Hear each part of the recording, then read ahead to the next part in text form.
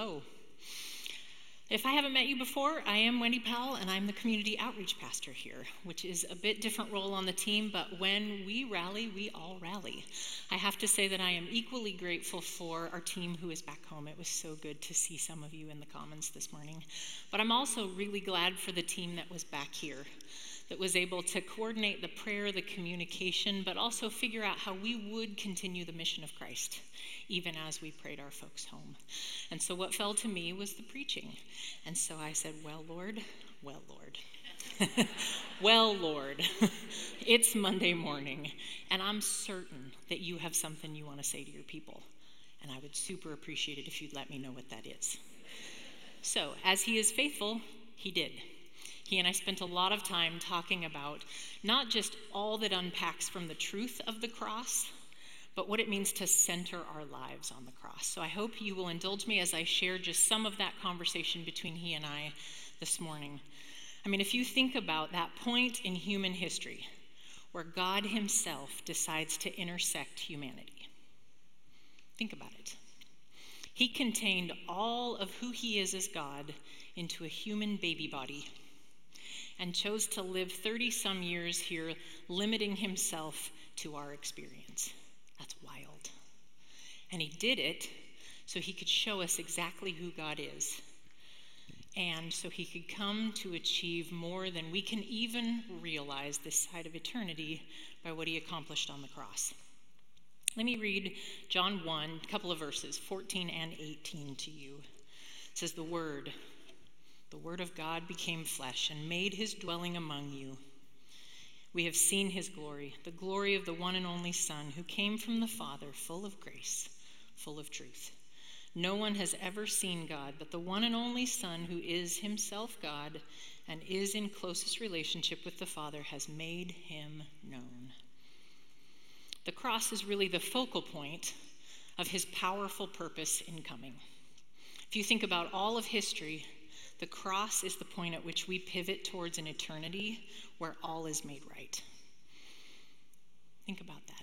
For all that is broken in our world, the cross is where we took a turn, and we are headed inevitably to an end where the enemy and evil and sin are defeated completely. It's already in motion. There's nothing he can do to stop it. And in the same way, creation, God's perfect good intention for all that he created, has been marred, has been broken, has been deformed, has been distracted, and then comes the cross. And that sets in motion where sin and death have lost their hold on us, and slowly but surely the kingdom of God is coming. It cannot be stopped, and it will result in a new heaven and a new earth someday in which we get to see the way God always meant it to be. I'm ready. I want that. Pretty bad on most days. And at the same time, the cross is very personal. It was the door God opened for us to reconcile with our Creator, for us to experience redemption. All that has gone wrong in our life is set right through the cross. And that's what I want to unpack with you today. I have to say, for as long as I've been a Christian, I think the cross is one of those things that you just keep unpacking for your whole life as a follower of Jesus. Every time I think I get it, there's more. Every time I think I've got the sound bite, he's got something else to say, right? It is so big, so important in our faith that I don't think there's a short answer. But here's what I can tell you. When I took some time with Jesus and said, of all the things, Lord, that we could talk about this weekend, what do you most want them to know about your cross and what it means for them to center their lives on it? He only gave me 4 things. Of the myriad of stuff we could talk about, he only gave me 4 things. So that's where we're headed this morning. And I have to be upfront. I'm going to share some hard truth with you. It was one of those things where you're like, say that, Lord? Say that. And so up front, I want to say to you, if you start to have feelings of shame, that is the enemy. If you start to feel defensive or like you need to, yeah, but, that's the enemy. He is looking to knock you off center and off focus. And you have every right to tell him where to take it, right? But if you start to feel some regret or some longing, if you start to realize that there is something you are missing, don't blow that off. Press into that. Be uncomfortable with that. And then know that that is the Holy Spirit's conviction, opening another door to something more and something better for you. Okay? So those are the differences. If you're heading for shame, not God, kick him to the curb. If you are uncomfortable, that's God, head towards him. There is something good on the other side. Okay? Those are our ground rules. So the first thing I think most of us think of when we talk about the cross is that point of decision that starts our life in Jesus. But I'm going to go ahead and take a risk here and say that I've actually met many, over my years here, I have met many CTKers who have an incomplete understanding of that decision. You see, giving our life to Christ isn't just about being sorry for our mistakes and our failures. That's part of it. It's the part we call repentance. And it's not just about believing that God is and that God loves us, although it is part of it. That's the part we call faith. But our repentance and our faith are meant to lead to surrender. To the question that Jesus asked every single one of his disciples. If you go back through the stories, right, he wanders past the fishing net, and what's his question? Will you follow me? Will you drop what you're doing and follow me? Will you yield every part of who you are and every part of your life to my leadership? And that is the part we call surrender. And the more I've thought about surrender this week, especially in the context of how we yield, how we surrender to Jesus, I can't pull it apart from obedience. With God, if surrender isn't about doing what he asks, I'm not exactly sure what it's about. And so the complete decision, the whole offer that God makes at the cross is, do you understand yourself as sinner and me as God? And in that relationship, it is only right and good that I would lead and you would follow, not the other way around. And if we want a Savior, and we want a Father who loves us, but not a Lord, that's actually not a deal Jesus is willing to make. That's not what he has to offer. I thought of this picture as I was out in my garden battling the raking and all the rest. If you put a seed on the sidewalk and you water it faithfully and you make sure it gets really good sunlight and you even sprinkle a little Miracle-Gro fertilizer on it, will the seed grow? Not at all. And it's actually really vulnerable to coming, a bird, a predator, just a kick of a foot, and it is nothing. And I thought, it's the dirt, right? In nature, to be planted is to be buried, is to die, to then birth new life. And I think sometimes in our Christian culture, we get so enamored, so excited about who God is, and have so much relief around the forgiveness we experience at the cross that we kind of skitter off and forget that those are setting the stage for surrender, for a yielding to our Creator. So what happens when we make that complete conversation with God is he actually is trying to give us new life, born again into the family of God, and given the Holy Spirit, which we're going to circle back to a few times because that is essential. Here's what doesn't happen. The invitation at the cross isn't, would you like to add some Jesus to your old life? How about some church? Just kind of toss that in the mix, stir it up. Old life plus church, Christian activities equals better. That's not at all the offer. Please don't misunderstand him. He doesn't want to add things to your old life. He wants to give you a brand new life. But we have to die to get it. There is no shortcut. There is no other path. We have to die to ourselves. We have to die to our patterns of thinking. We have to die to our old ways of relating to others, to our old priorities. All of it's got to go. to receive the new life he has for us. Let me read to you from Ephesians 4, the way Paul describes this. You were taught with regard to your former way of life to put off your old self, which is being corrupted by its deceitful desires, and to be made new in the attitude of your minds, to put on the new self created to be like God in true righteousness and holiness. If you've stopped short of surrender, you don't have access to new life. But today would be a great day to give God his rightful place as Savior, Father, and Lord. Will you die? The beauty of baptism, what we just watched, is this symbol of dying to self and being raised to new life. Every person you saw in that tank has put their faith in God, has repented of their sins, and has also surrendered to Jesus. He is leading their lives now.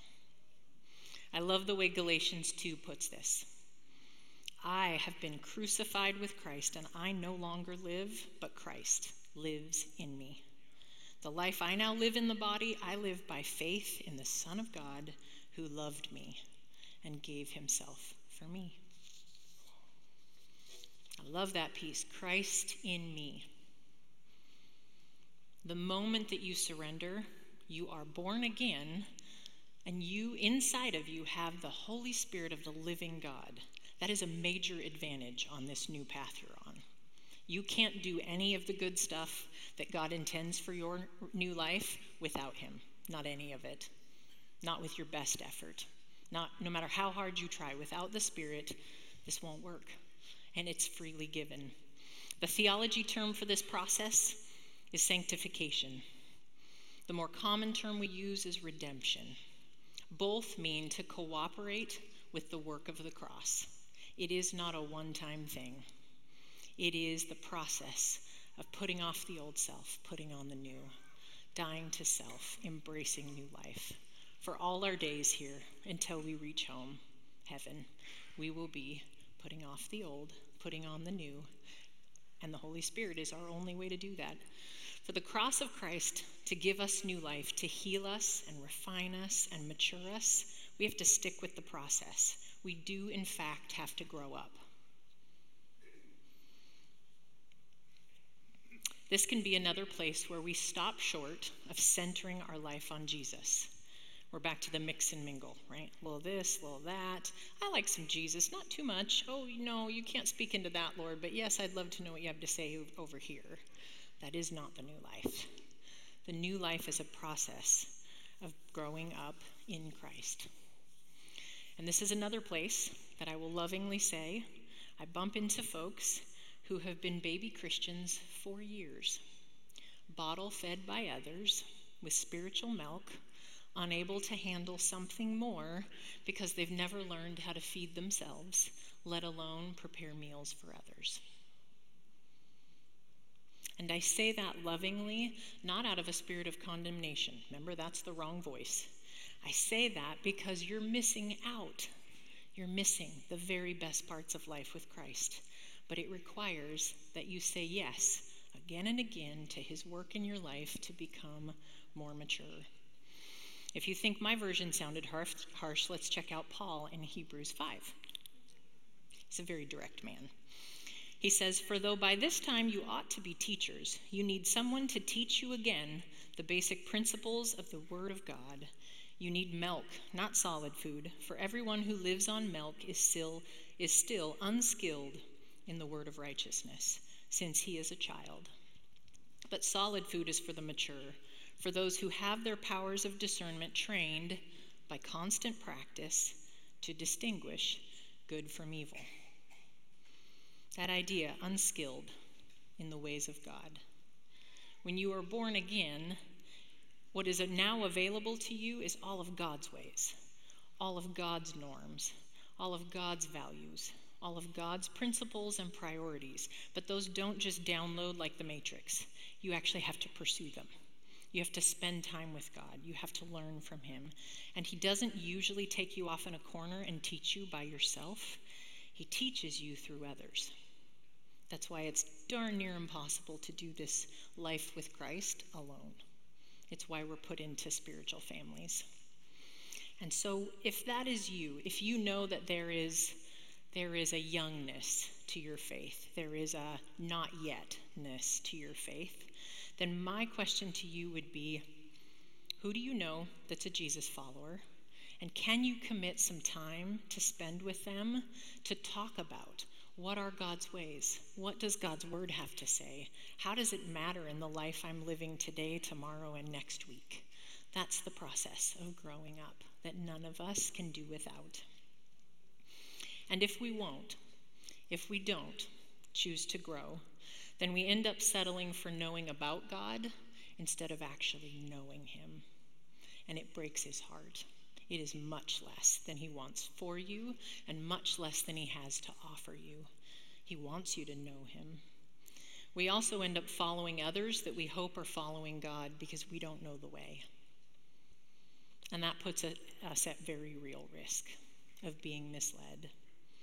It's back to my seed. Like the seed has sprouted, it got into the dirt, it's getting watered. Here it comes, cute little sprout.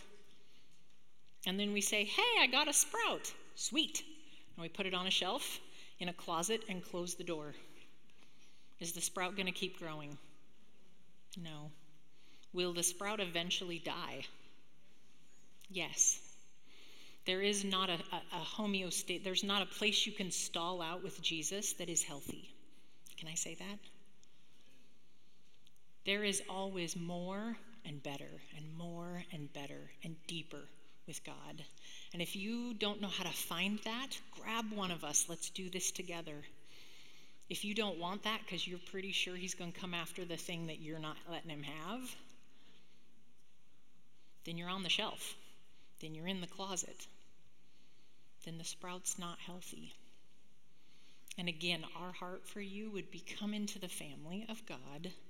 We'll get you off the shelf. We'll get you in the game. And let's see where God goes with this. He has plans for you. So in surrender, as we grow, I wonder, what shape does our God-centered, our cross-centered life start to take? What does that look like? How can it be recognized?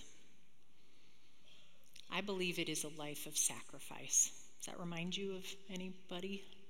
Sacrifice? Yeah. The cross represents all that Jesus gave up to come here in the first place and all that he suffered to save you and me. That, plus he's our creator and knows all the things we don't know, really does give him the right to ask us to follow his example in every way. And I believe the Bible makes a pretty compelling case that to sacrifice like Jesus boils down to two things: loving others well and serving others often. That looks like Jesus. That's actually how he spent his time down here. That is true to the very core of his nature. Love others well, serve others often. That's what a plant looks like that's getting plenty of water, in good soil, lots of light, and even some miracle grow. It's blooming, it's growing, it's creating. Whether that's flowers or fruit, whatever it's designed to do, that's what growing results in. It yields something in our lives. Let me read you Galatians 5:13 that says, "For you have been called to live in freedom. My brothers and sisters, don't use your freedom to satisfy your sinful nature. Instead, use your freedom to serve one another in love." We aren't healed just for our sake.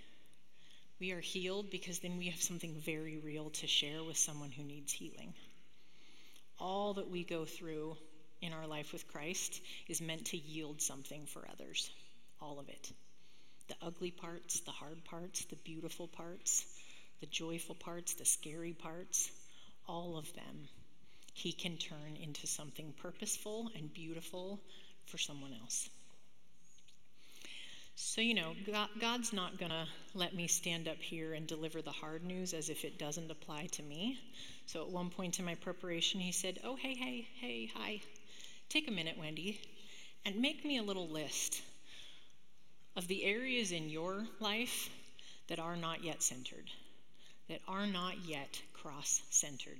So I'm going to have Carol in the wedge throw up a chart. This is my doodle. Like literally it took me 4 minutes to think of all this.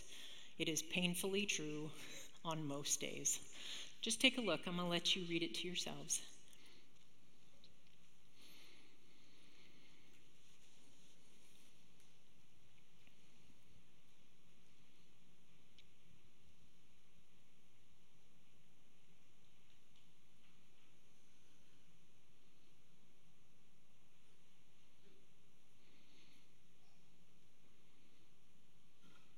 Now, if your life looks like the right-hand column on most days, I would like to ask you to mentor me. I would like to meet you after service. I would like to learn from you. I would like to take notes. If you are like me, and unfortunately more of the time you default back to the left-hand column, to the old life, and you struggle to get back to the right column, this is what it means to die to self. This is the very real work of the cross on any given Tuesday, if you will. And it isn't just true of us as individuals. There is a cross-centered life of our community, of our church family. Let me give you some examples. You could definitely, I'm assuming that many of you already have plans for Halloween. But we live in one of the most densely populated little neighborhoods in Bellingham, and we have an opportunity to serve others and to do something that might be their first introduction to God's people. Do we need all of you to show up? Nope.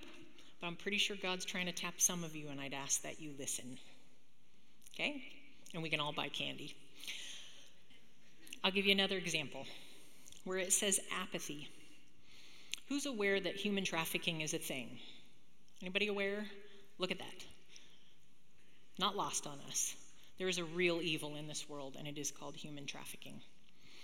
How many of you know that there is a little group of strong Christians up the road, literally up the guide, who run a little thing called Engedi Refuge Ministry? Anybody ever heard of them? All right. They're one of our community partners. And there were about 45, 50 of us that went out this weekend. Could have done a lot of things. It was a nice weekend. Could have done a lot of things with our time. Instead, chose to paint their phase 3 home for the women who live there. All 11 rooms, double coats, taped it off, the whole rigmarole. That's a way to spend a Saturday, right? That's a choice. That's a choice. That is the switch where you die to self and all the fun things you could be doing, and you serve others. And what I can tell you is if you ask any of those 45 people, I don't think a single one regretted it. Not a single one. They had a good time. They saw God do things. They were amazed at how fast, when we act like the body of Christ, you can get some stuff done. You can. It's beautiful. So what do you think gets in the way most of the time? What stalls us out when we're making this shift from left to right? Good intentions, because they feel so good. I so intend to care. I so intend to serve. I've thought about it. I even signed up once. I just never called the lady back. Lovingly, I would say, if you are not reinvesting your life in others and letting God lead you into the spaces you're meant to occupy, you're missing the funnest part of following Jesus. Please step into it. Right, anybody notice this very big cross right behind me? Is it in your way at all? I mean, right, it's looming over me for those of you in the room. And for those of you on home, you kind of can't see the screen so good. Yeah, we very much did that on purpose. We meant it to be in your way. We actually want all eyes on Jesus, and we need a tangible reminder that everything else is secondary. Everything else, even the churchy stuff, secondary. It's been a weird week around here, you guys. Legitimately a weird week. All of our normal rhythms got scrambled, and a bunch of us had to switch into different seats on the bus to get some things done. Some of us did news interviews, not our favorite thing, right? But God had intention. God had plans in the midst of all of that, and we're not even catching on to half of them yet. He's at work. So in the midst of all of that, I snuck in here to just sit here with the cross, because people can't find me like they can in my office, so I might get some stuff done. And I was just sitting here, and Gary, real quiet from facilities, comes in and turns on the baptism tank. And so the sound of water's in the background. I'm like, oh, okay, that's not really distracting. And then poor Brian Steele comes in with a camera crew from, I think, Cairo and says, could you, okay. So I trundle back to my office and I think, it's okay. God talks to me everywhere.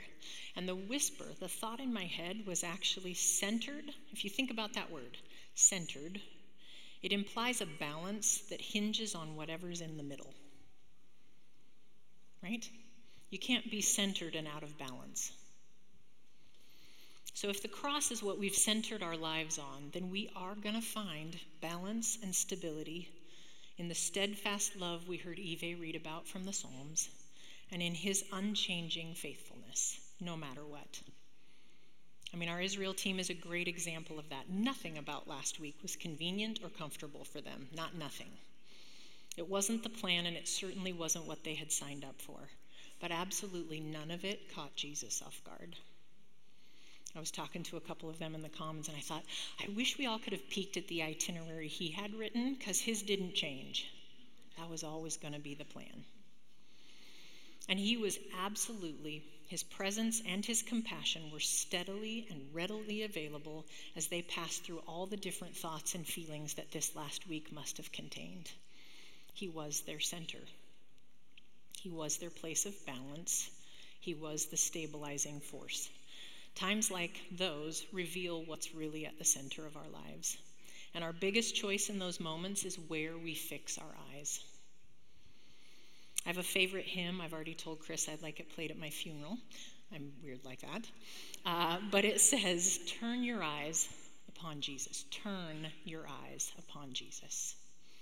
Look full in his wonderful face, and the things of earth will grow strangely dim in the light of his glory and grace. But nobody's going to force you to look. You have to choose. Where do your eyes belong? And outside of crisis, it turns out the choice is the very same. Will we hurry and worry our way through life, feeding our anxiety and our fear? That's a choice. Or will we turn our eyes upon Jesus, slow down to be with him, which will feed our ability to trust? It's an everyday choice. Heck, it's an every minute choice.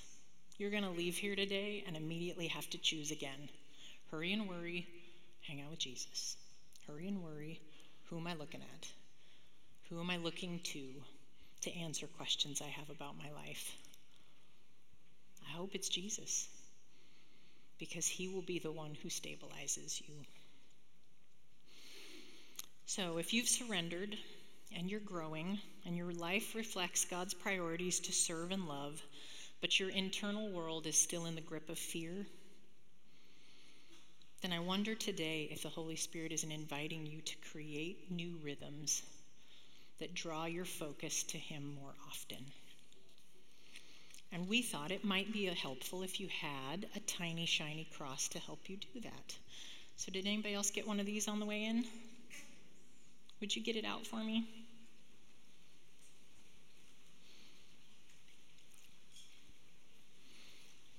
I want you to just put it down in the center of your palm.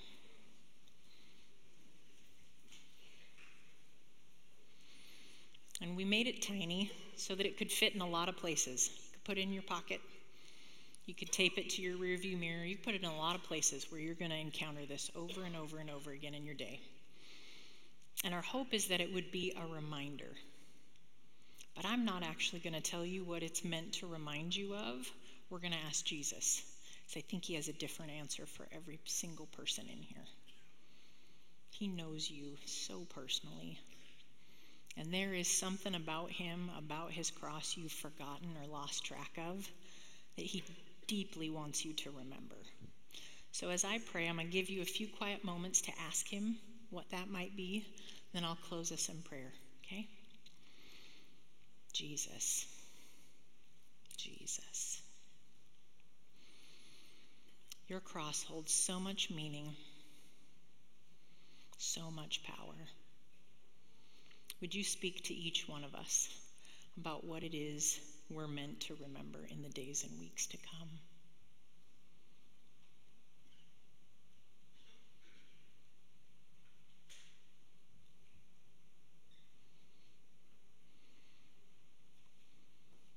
if that's the decision to surrender, thank you for our newest baby brother or sister.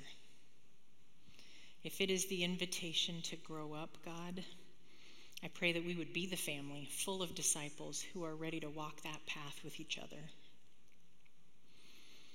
If your reminder to some of us is to serve and to love, I trust you completely to nudge in the right direction, to cross their path with the right opportunity, to nudge.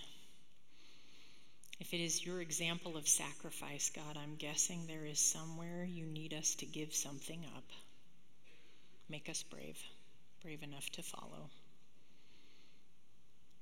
And if what we need most is actually the reassurance that our feet are planted on the only solid rock, God, would it be a reminder of that this week? Jesus, thank you that your plans for us are perfect, that your character is awe-inspiring and contains all that we could possibly need. God, as we wrap up today, I trust that you go with each of us out into the real lives we have, and your invitation is personal and unique. Would you give us the courage to say yes? Thank you, God, for bringing our team home from Israel. We are grateful. In Jesus' name, amen. So the last little bit I'll leave you with is that, again, this is too hard to do by yourself. So if Jesus is stirring up something in you, I would highly recommend that you not leave today until you grab somebody and tell them. Say out loud what God's inviting you to. There'll be some of us here across the front if that feels like the right place to go. Otherwise, nab somebody on your way out and just share, where is God calling you to take a next, to do a next, to be a next? Okay, it was very good to be with you this morning. Thank you for sharing in the joy of baptism and for going into some deep places with me. We will see you next week. Have a great week.